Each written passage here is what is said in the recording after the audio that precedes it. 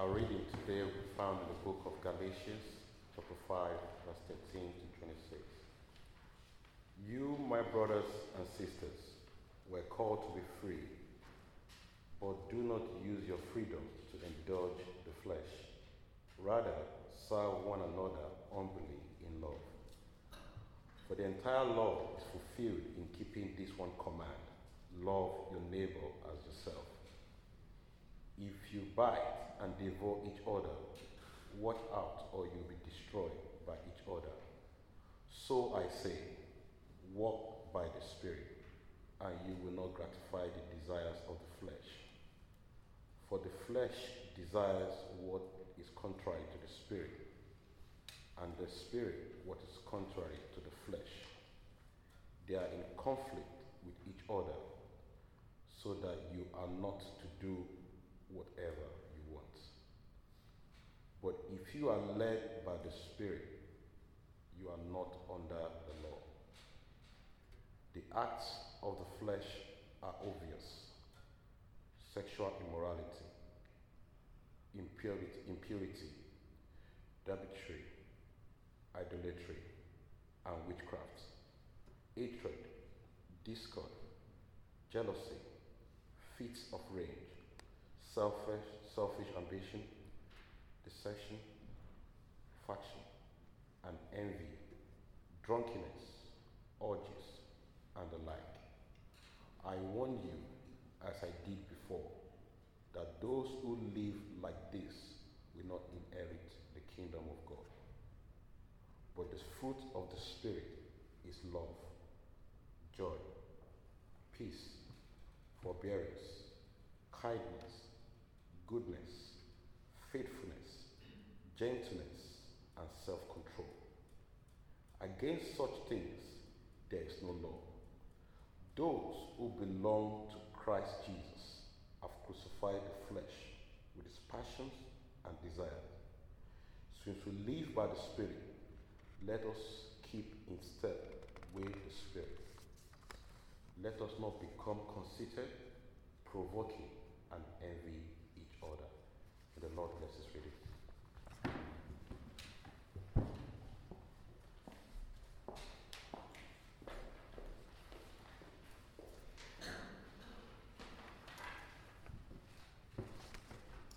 Well, thank you, Elijah, very much for that reading. And thank you again for the opportunity to share this chapel service with you today and to bring this word to us from Galatians 5. This is the second in a three-part series entitled Revolutionary Work. In other words, work that makes a profound difference in the world. And last week we looked at the place of work in God's purposes through the lens of Genesis 1. And we looked at three facets of our work and why it matters. Our work matters to God because he is a God who works and we bear his image. So our work has intrinsic value. And secondly, our work has instrumental value. By the time God had created Adam on day 6, there was ground to stand on, air to breathe, gorgeous environment to enjoy, nutritious food to eat, animals to look after, purposeful work to be done in the garden. So what had God done there? He'd created a context where human beings can flourish. And so through our work, God gets done what he wants to get done. People get fed because of farmers, supply chains, food banks, policies, parents, and so on. And thirdly, we saw that our work has relational value in that it contributes to the well-being of others and enhances our relationship with God himself. Work has a significant place in the purposes of God in the world. So this week we're exploring Galatians 5 and allowing this passage from Scripture to expand our imagination for what a Christian at work could look like. What does it look like to be fruitful? Supposing you went home this evening and a Christian friend asked you, did you have a good day at work as a Christian? As a researcher or administrators, an MP, or whatever your role may be, as someone who is also a Christian, was it a good day from God's perspective? Now, I don't know how you might think about answering that question. I imagine, though, if you happen to have had a great conversation at the water cooler about Jesus, or at the coffee point about why faith matters in politics, you might have more readily responded, yes, it was a good day at work as a Christian. And if you hadn't had a day quite like that, how might you have responded? Was it a good day at work as a Christian? Well, I think Galatians 5 helps us with this question. What could fruitfulness at work look like? Galatians 5, of course, contains this very familiar cluster of fruits of the Spirit: love, joy, peace, patience or forbearance, kindness, goodness, faithfulness, gentleness, and self-control. And I'll come to these. But I want to start where the whole chapter in Galatians starts, with freedom. Galatians 5, verse 1. It is for freedom that Christ has set us free. Freedom, a revolutionary word if ever there was one. It is for freedom that Christ has set us free. And Paul goes on to write, stand firm then, and do not let yourselves be burdened again by a yoke of slavery. We are free from the consequences of sin, free from the power of sin, free from the slavery of being a debtor to God. And we are freed for eternal life, freed by depending on grace. We are freed to align ourselves with his purposes in the world. We are freed to trust God's help. We are freed to love. And Paul takes this joyous truth that in Christ we are free and binds it irrevocably to love. Galatians 5:13. You, my brothers and sisters, were called to be free, but do not use your freedom to indulge the sinful nature. Rather, serve one another in love. The entire law is summed up in a single commandment: love your neighbour as yourself. Love your neighbour. Love your co-worker. Love your constituents. Love those whom you serve. Love those who share your office, who are on your team. Love those you work with and those you work for. The freedom that we have in Christ is a freedom to learn to love well. And that includes our work, our fellow workers, and those in our institutions. But love at work? Well, I wonder, might love at work look something like this? Janet was working in one of the major banks after the crash, and they'd been hit hard. And she and her head office team had been charged with trimming costs in their division. And there was a line in the budget with £1.5 billion at the end of it. And it turned out to be bad consumer debt. And the head office team thought it was irrecoverable. Nobody wanted to pay them back. But Janet didn't think that seriously indebted people necessarily thought that way. She thought some people wanted a way out, wanted a way to do the right thing. So she decided to make a short film to show the senior team how they really felt about their situation and to try to develop a better way of helping them.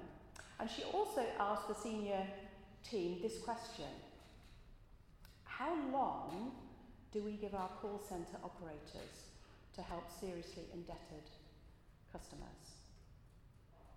7.5 minutes was the answer. Well, how about up to an hour, she proposed. Well, I think they'll just talk about football and fashion, was the reply. I don't think our operators are like that, was Janet's response. I think they want to do a good job. So she wrote up a protocol for a conversation up to an hour. And the estimated return to the bank was £500 million. And many people were liberated from the shackles of debt. Isn't that love? Love for those who are in debt. Love actually for the call centre operators, offering a better path to do a better job, to make a better difference. Love for the senior team, helping them to see a way that together they could do good. Learning to love well in all of life includes learning to love well at work.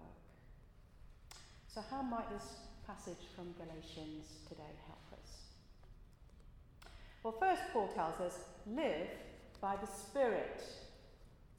In other words, if we want to serve one another in love at work, we will need to learn to live by the Spirit at work. And then he goes on to note some of the ways that not living by the Spirit might manifest themselves.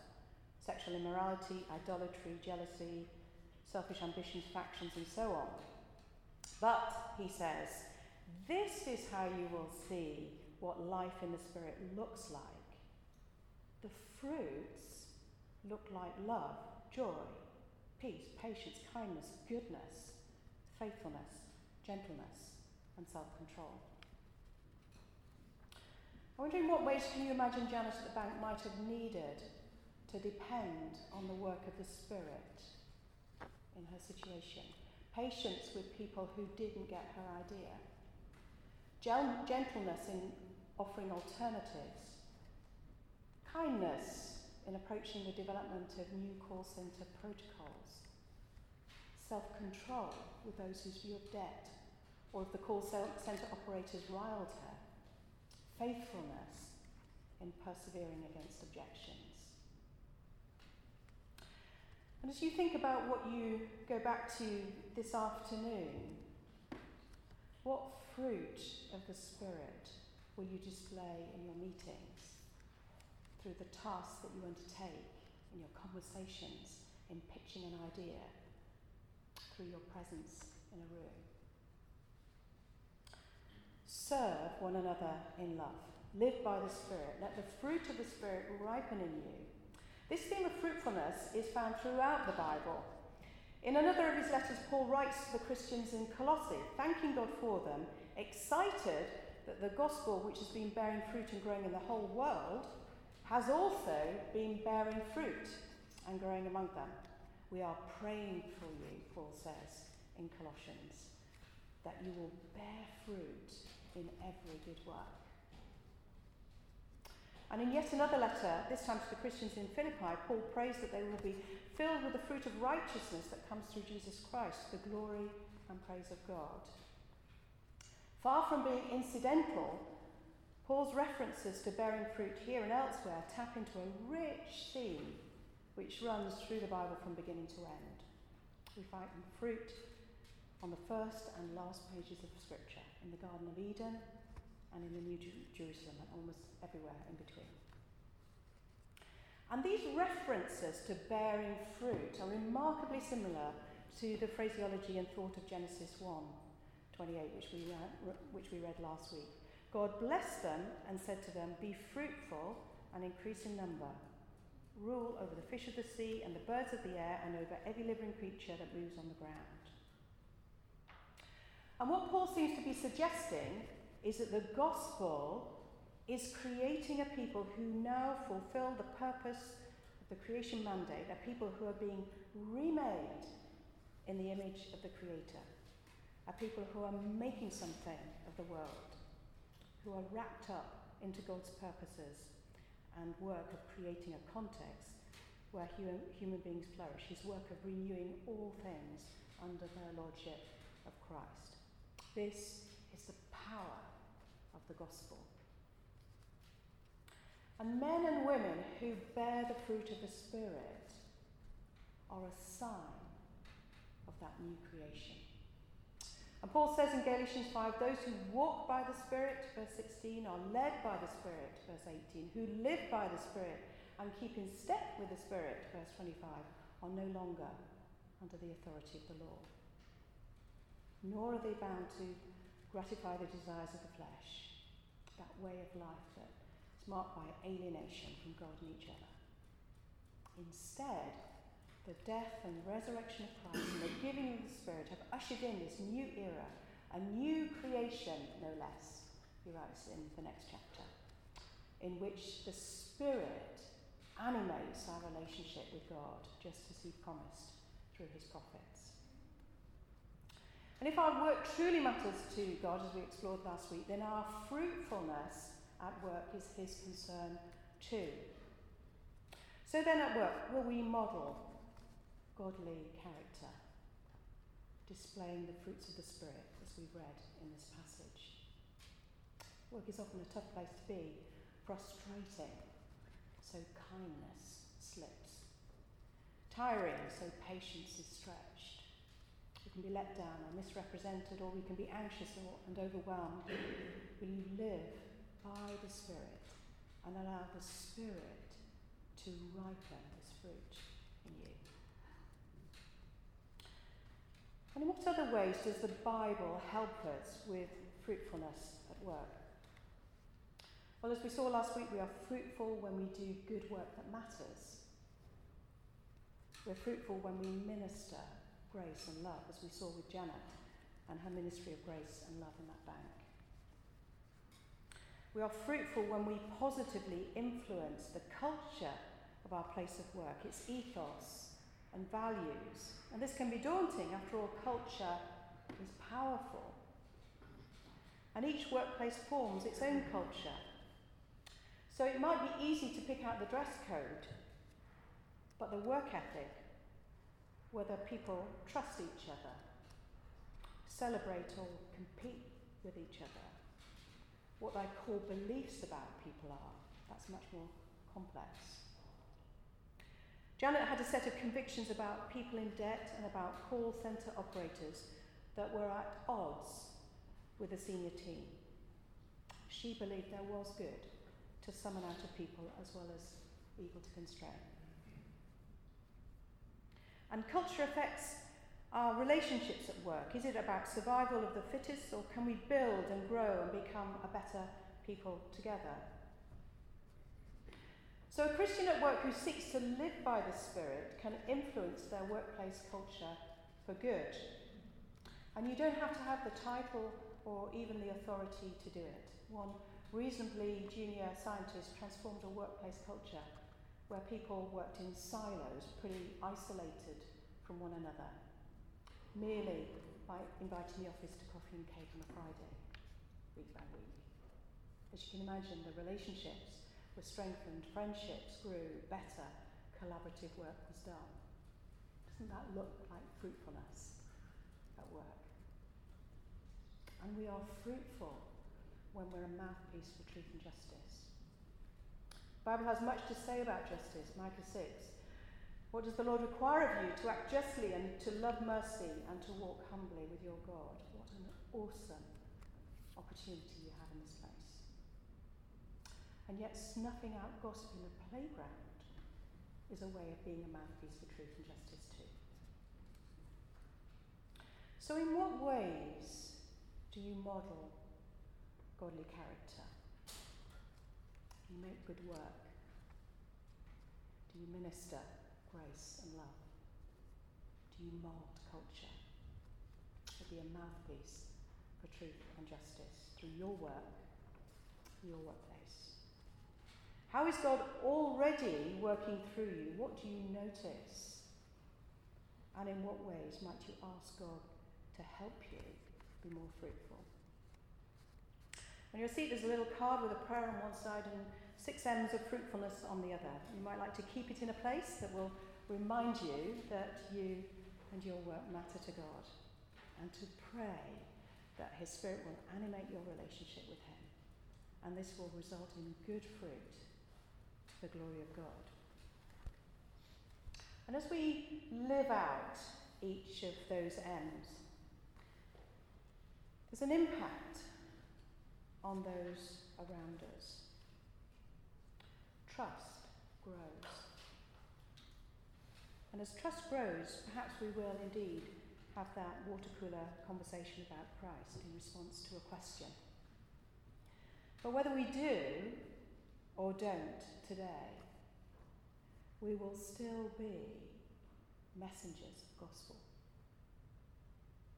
I know many people who have come to trust Jesus because they have first come to trust somebody they work with